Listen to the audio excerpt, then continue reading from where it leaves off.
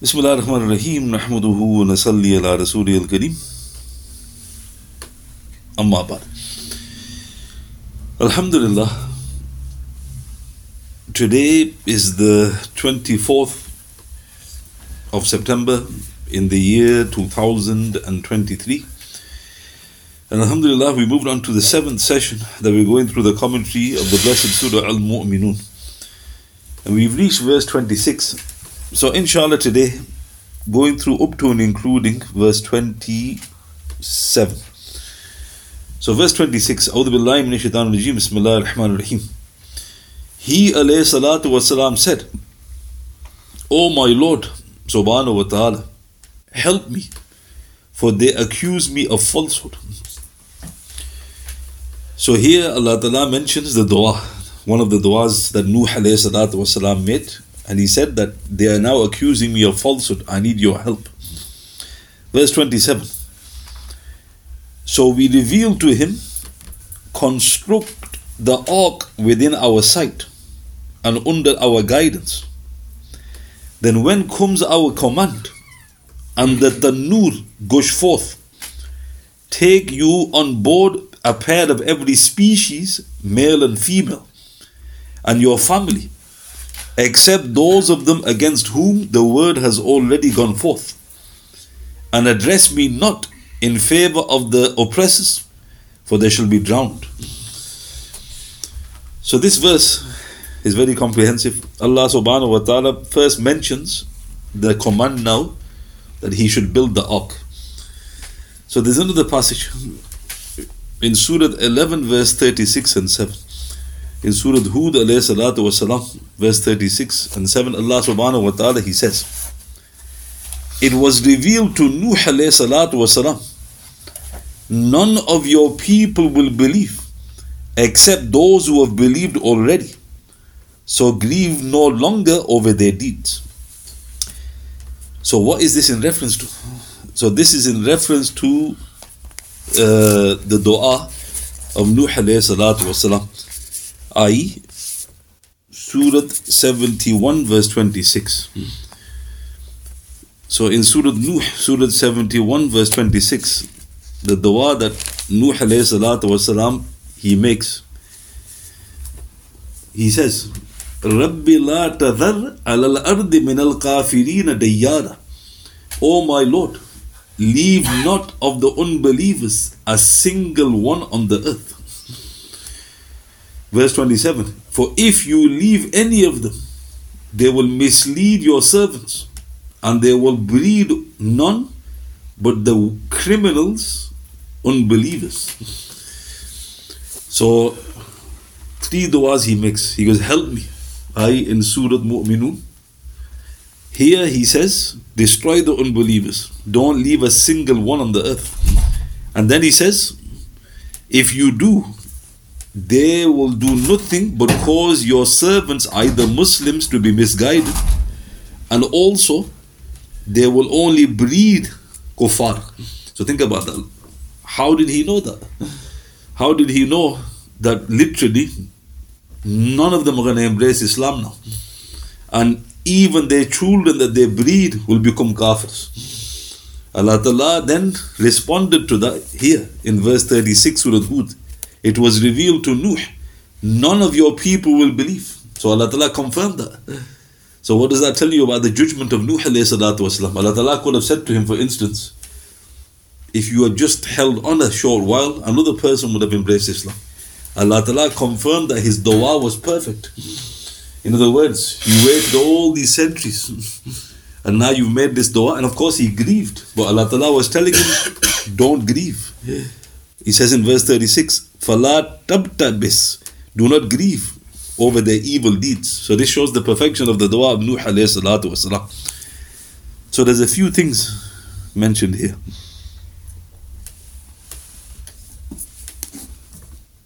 So first of all it mentions, so this is recorded in Ibn Asakir and Siraj al-Munir by Shaykh Maulana Muhammad Abdul Rahman Mazghi, volume 1, page 114. Some scholars, based upon the hadith of Ibn Asakir, they state that the people of Nuh alayhi salatu wasalam did not have children 40 years before the flood. Therefore, whoever was alive when the flood occurred was of age and could decide between belief and unbelief. No children had to suffer any consequences of the flood. So this is fascinating. Question goes to the mind. If the flood came, then there's going to be innocent ones, i.e. the children. According to this hadith, there was no children. So a person goes, how can there be no children? Because 40 years prior to the flood, there was no children. Allah Ta'ala stopped them from having any children. And all those who were alive were now baligh, meaning they're now responsible.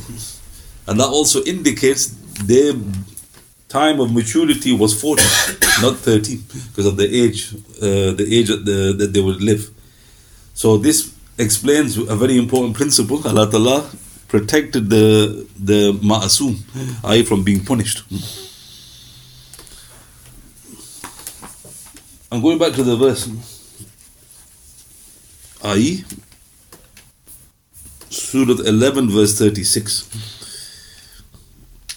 So Allah subhanahu wa ta'ala, He mentions that He makes a dua.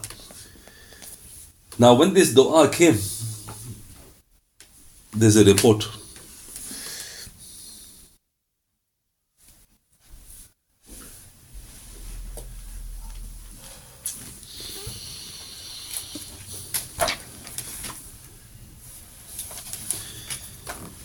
So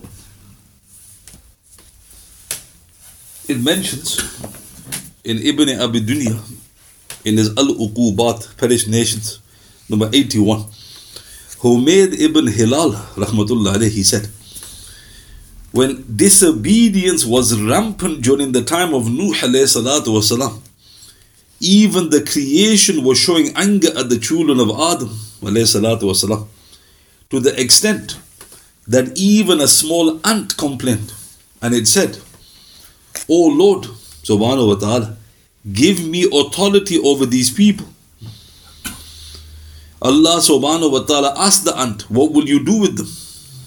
The ant answered, I shall enter their ears.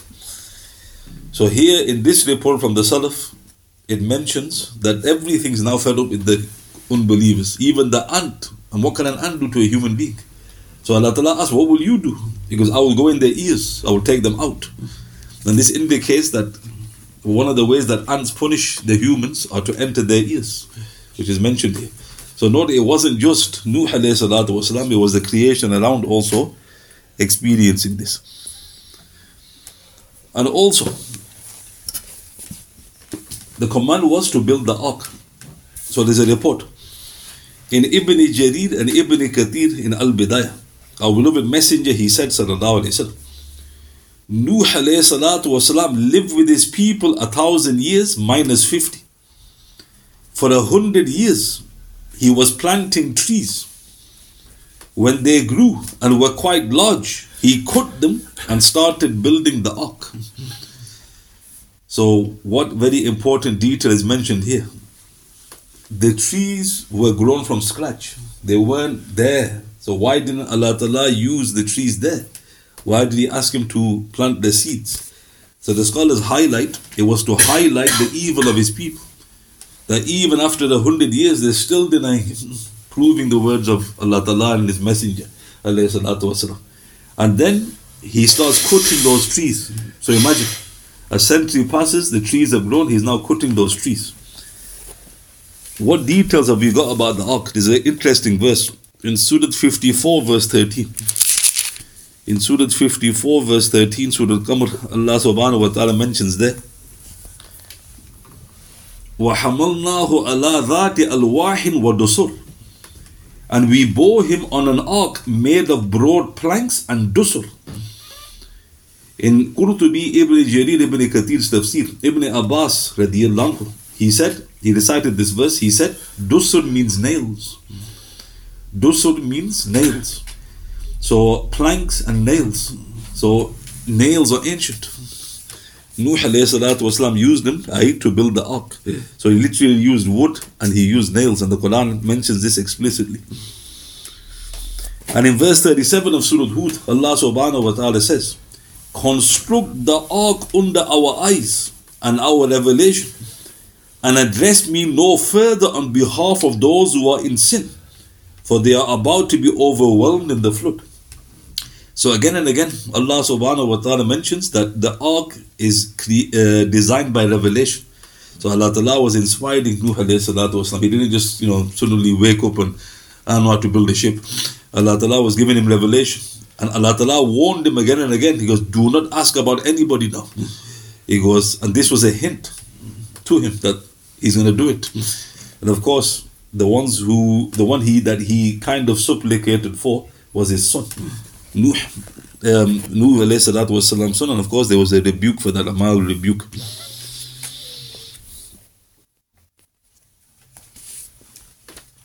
So going back to the verse 27, Allah subhanahu wa ta'ala says, we revealed to him, construct the ark within our sight and under our guidance. Then when comes our command and the Tanoor goes forth. So now what's the Tanoor? So Tanoor in Urdu and in Pashto means an oven. Tanoor. So does it mean that? So there's a report.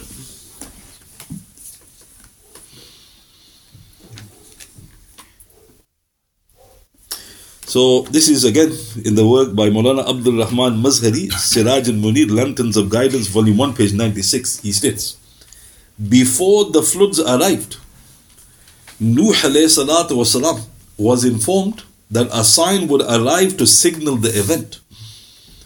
The sign was that water would start to flow from people's ovens in their homes.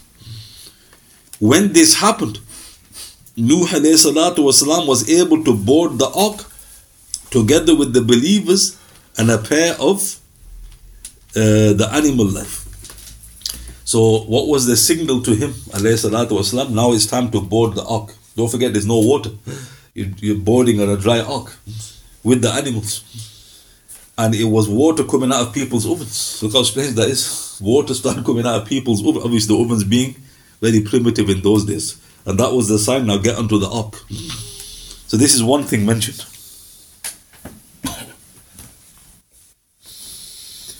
And then he mentions, take on board a pair of every species, male and female. So now again, going to Surah 11 verse 40. Surah Hud verse 40. Allah subhanahu wa ta'ala, he says there, until behold, there came our command, and the Tanoor goes forth. We said, embark you of each kind, 2, male and female, and your family, except those against whom the word has already gone forth, and the believers, but only a few believed in him. So here, the Tanoor. So in Ma'arif al-Quran, volume 4, page 631 of the English translation, many of the Salaf, Hassan al-Basri, Mujahid, Sha'bi, Abdullah ibn Abbas, and many others, radiyallahu ta'anhum, they said the Tanoor was located in Koofa. And that was what it means. Most commentators mention this. So where was the area he was? He was in Iraq. So this is interesting. Where was Nuh alayhi salatu wasalam? According to most of the commentators, it was in Koofa. Now what's interesting about that? A person could query this. Because Koofa was built by Sa'ad ibn Abi Waqqas. Where was Koofa? So the response to that was, it was the same location. You understand? So maybe, it was built again by Sa'ad ibn Abi Waqqas. When he triumphantly took out the Persian forces. So that is where Nuh alayhi salatu wasalam was. Sha'bi rahmatullah alayhi, he said, this is in Qurtubi and Tafsir Mazhari Ma'arif al-Quran. He said an oath. This Tanoor is located in a secluded quarter in the city of Koofa. And Nuh alayhi salatu wasalam had built his ark in the masjid of Koofa. So what's interesting? Nuh alayhi salatu wasalam resided in Koofa. It was a secluded part, and The ark was actually later built in the masjid of Koofa. So where Ali would lead the prayers when he turned the capital to Koofa. Then it mentions in the same references, this Tanoor was right by the entrance of the masjid. So when you enter the masjid of Koofa, that is where the Tanoor was of Nuh alayhi salatu wasalam. Abdullah ibn Abbas radiyallahu anhuma said that Allah the Almighty informed Nuh alayhi salatu wasalam, when you see water overflowing from the oven in your dwelling, know that the flood is coming. So the first oven which overflowed with water was Nuh alayhi salatu wasalam. And where was it? In the entrance of Masjid al-Kufa. And also, Ma'arif al-Quran, volume 4, page 632 of the English translation, Sha'bi rahmatullah alayhi said, this grand Masjid of Kufa has its own distinct status after Masjid al-Haram, Masjid al-Nabawi, and Masjid al-Aqsa. So Imam Sha'bi, who lived in Kufa, was a great, a senior tabi'in. He said Masjid al-Kufa has a special place. And not many people are aware of that. Unfortunately, now the Rawafid have taken over. Right? So, God help us. So, this is the location mentioned here. Another question people pose, the flood. Was the flood universal or was it regional? So the Quran doesn't mention that. The Bible said the whole world was flooded. So what we can say with certainty is the area where humans resided in the world, that was flooded. There was no point, for instance, flooding America. There was no humans there. There was no humans in Australia. Humankind was wiped out. They were located in this area. Now what's interesting, in the Atlas of the Quran by Sheikh Shawki Abu Khalil, he states, page 39, almost all the news agencies through satellites reported on Wednesday, September the 13th, 2000, the following, quoting, whole cities have been discovered at the bottom of the Black Sea. The team of scientists who discovered these cities said, this proves the flood that was mentioned in the holy books. The BBC in London broadcast this news on Thursday the 14th of September 2000 in the program The World This Morning, after TV channel broadcast the news the night before. Were you aware of that? Why? Because I'm not going to tell you whether the revelation is true. So, where's the Black Sea? They found cities on the Black Sea. And the Black Sea is, if you go to the north of the Hijaz, it's basically Central Asia, the Middle Earth, Armenia, Azerbaijan area. The Black Sea is there. They found cities under the Black Sea. And what did the scientists say? They're not Muslims. Maybe they're not even Christians. They said this proves the flood that is mentioned in the holy book. So we can safely say the flood also went to that area. So look how interesting. You got geography here. It's basically the center of the world. Central Asia. That's the area that got flooded. And what's interesting, from the reports, the Kaaba, Makkah, Arabia was flooded. Why? Because the Kaaba was lifted. The Ark was doing tawaf around the Kaaba. So we can safely say there was a monumental flood. But to go to the extent of being worldwide, we need proof for that. And Revelation doesn't mention that. Only the Bible. Of course, we can't, trust the Bible because there's been tamperations taking place. Another meaning of Tanoor, which is mentioned in Ibn Jarir Ibn Kathir's tafsir, Abdullah ibn Abbas, he recited Wafarat Tanoor. He said it means the face of the earth. It means the face of the earth, meaning that it also came from under the earth. So when you think of a flood, you usually think rain. But actually the flood started from the earth. So how strange is that? So because there's been a flood. Where did it start? Started in the earth. What are you talking about? Well, that was the uniqueness of the flood. It actually came from underneath the earth, the ovens. So it was a miraculous sign. Other details are mentioned. So, there's a report So this is recorded in Nasa'i, Abu Dawood, number 5260, Tirmidhi, number 1485, Mishkat, number 4137, Targhib, number 2634. Abu Layla, radiyallahu, he relates that Rasulullah said, sallallahu alayhi wasallam, when a snake is seen in the dwelling, say to it, we ask you by the covenant made with Nuh, alayhi salatu wasalam, and the covenant made with Sulaiman ibn Dawood, alayhi salatu wasalam, La tu'adhina, do not harm us. If it comes back, kill it. So let's look at this. So this is an authentic hadith in the Sunnah. So what is the Prophet referring to, sallallahu alayhi wa sallam? He's referring to a snake in the dwelling. This is probably a jinn. So he gave you a command. But what's relevant to our discussion is, what are we supposed to say to that snake? We say to the snake, فَقُولُ لَهَا إِنَّا نَسْأَلُكَ بِأَحْدٍ نُوحٍ وَبِأَحْدِ سُلَيْمَانِ ibn Dawood. We ask you by the covenant made with Nuh and the covenant made with Sulaiman, do not harm us. So what's this covenant? So a covenant means you take an oath. So the Prophet is telling you that before the snake boarded the ark, Nuh warned it. He goes, give me your word, you won't harm the residents. And the snake gave his word. What does that tell you about Nuh? We learn something else. He can talk to animals. What does it mean, Sulaiman? What was the covenant of Sulaiman? He could talk to animals. And he warned the snakes because they were under his charge as well. Do not harm the Muslims. So, look how interesting. We've got another detail. There was a pair of snakes that entered the ark.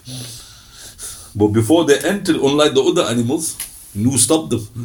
And we are supposed to say the same to a snake in our dwelling. Well, we don't know left from right. So, in Mazair-e-Haq, it mentions, Nuh alayhi salatu wasalam got an assurance from the snakes when he had taken them on the ark that they will not hurt anyone.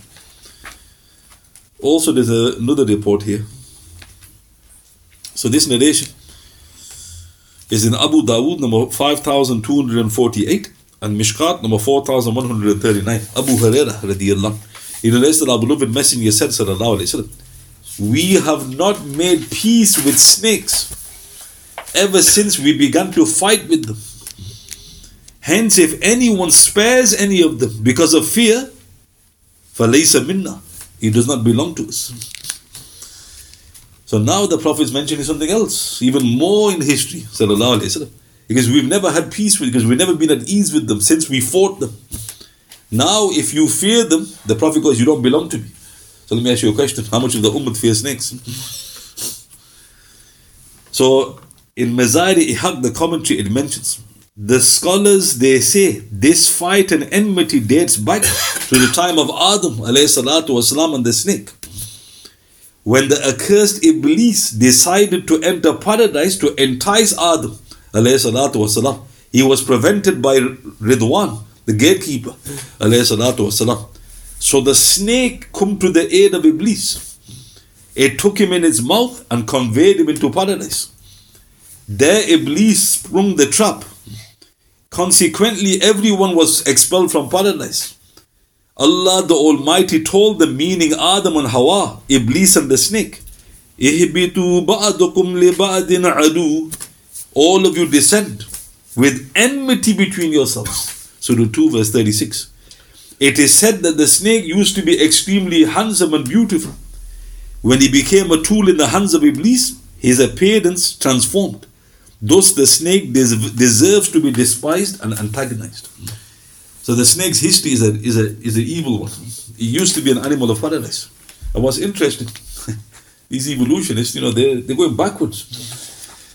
Because the snake has evolved. How's it evolved? It's lost its legs. You don't lose your legs and evolve. And they even say this appendages, but they keep very quiet about it. They go, the snakes used to have appendages.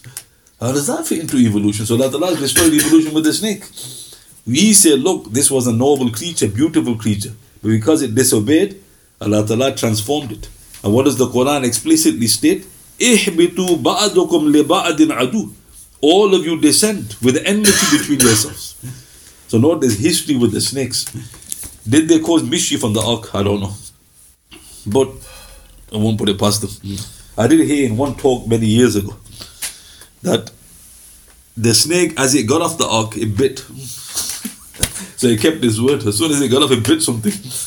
Meaning it wanted to cause mischief. Another thing about the ark, which is important to highlight, which animals came onto the ark? So there's a famous, I don't know what you call it, a line. The animals went in 2 by 2. Hola, hola. So this is that in reference to this. We believe that.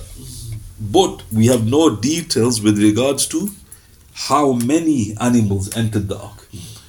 So we don't start saying, top of our head, yeah, it was everything. It was worms, it was scorpions. Where does it say that? So you're just making things up. So the Quran mentions there was a pair of the species. It doesn't mention every species. So logically, the scholars point out, it was to do with the ecosystem of the area. Wherever the flood was going to destroy, the ecology was going to be destroyed. Animals are interdependent upon each other. So Allah Ta'ala put all of the ones that were necessary to keep the ecology in place onto the ark. But the scholars point out, Allah Ta'ala knows best. That seems to make sense. How on earth did Nuh alayhi salatu wasalam do it? The hadith mentions that Jibreel helped him. So we don't start saying that Nuh alayhi salam was going running to find a lion, to find an antelope. Allah Ta'ala told Jibreel to help with the angels. So it was very easy. So they were probably entering the ark with the command of the angels. But there is a report in Ibn Abi Hatim and Al-Bidayah, and this is a mursal report. A tabi'in relates from the Prophet ﷺ.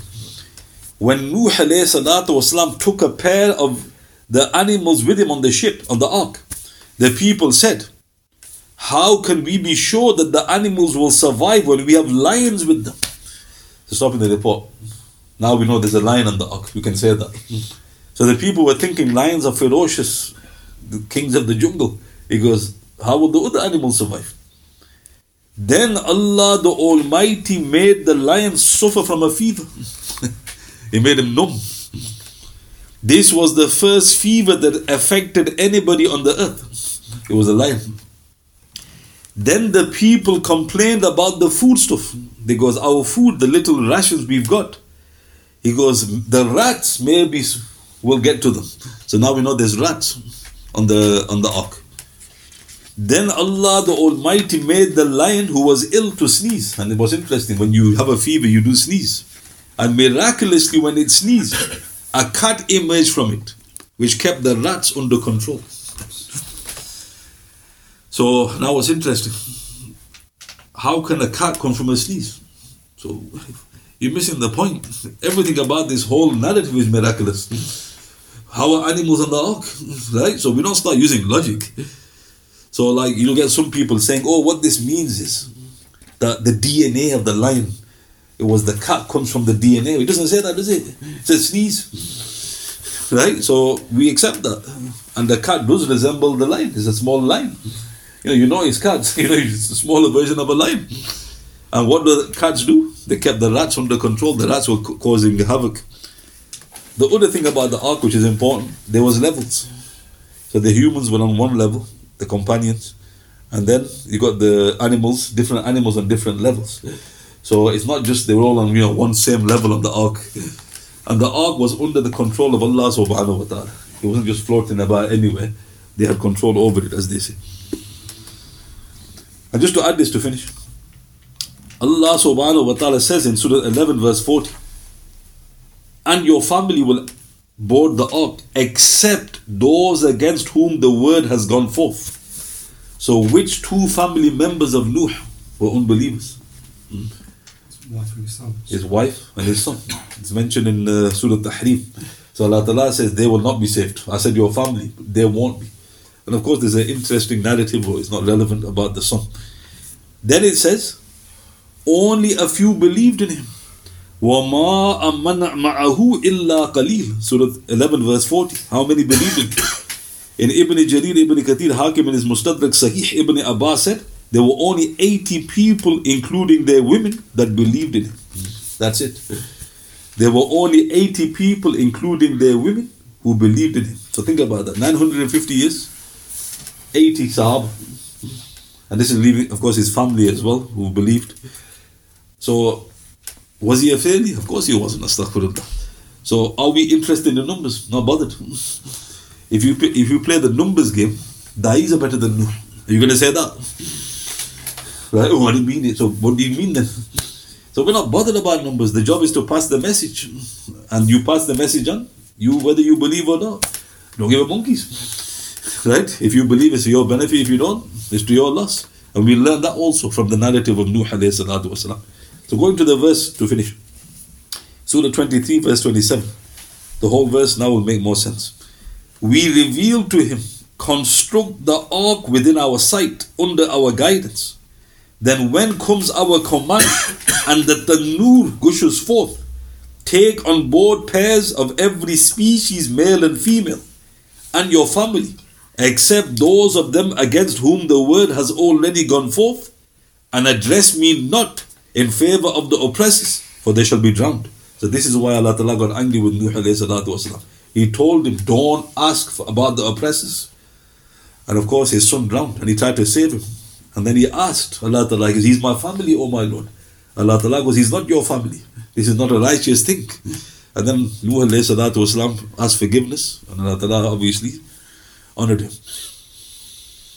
But the narrative continues, but we'll go through that next week, inshallah. So I'll recite the verses, and we will come. أعوذ بالله من الشيطان الرجيم بسم الله الرحمن الرحيم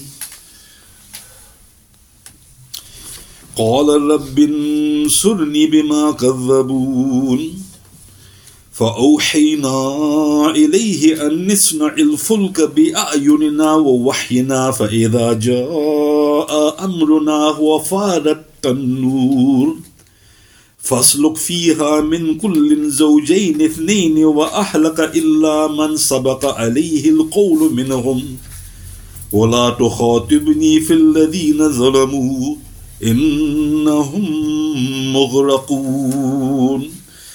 We pray to Almighty Allah subhanahu wa ta'ala that He makes the Quran the Rabi of our hearts, and I pray to Almighty Allah subhanahu wa ta'ala that He forgives me for any edits which I may have inadvertently uttered. سبحان الله بحمده سبحانك اللهم وبحمدك أشهد أن لا إله إلا أنت أستغفرك وأتوب إليك وأتوب إليك سبحان ربك رب العزة عما يصفون وسلام على المرسلين والحمد لله رب العالمين بسم الله الرحمن الرحيم والأصل إن الإنسان لفي خسر الذين آمنوا وعملوا الصالحات وتواصوا بالحق وتواصوا بالصبر صدق الله.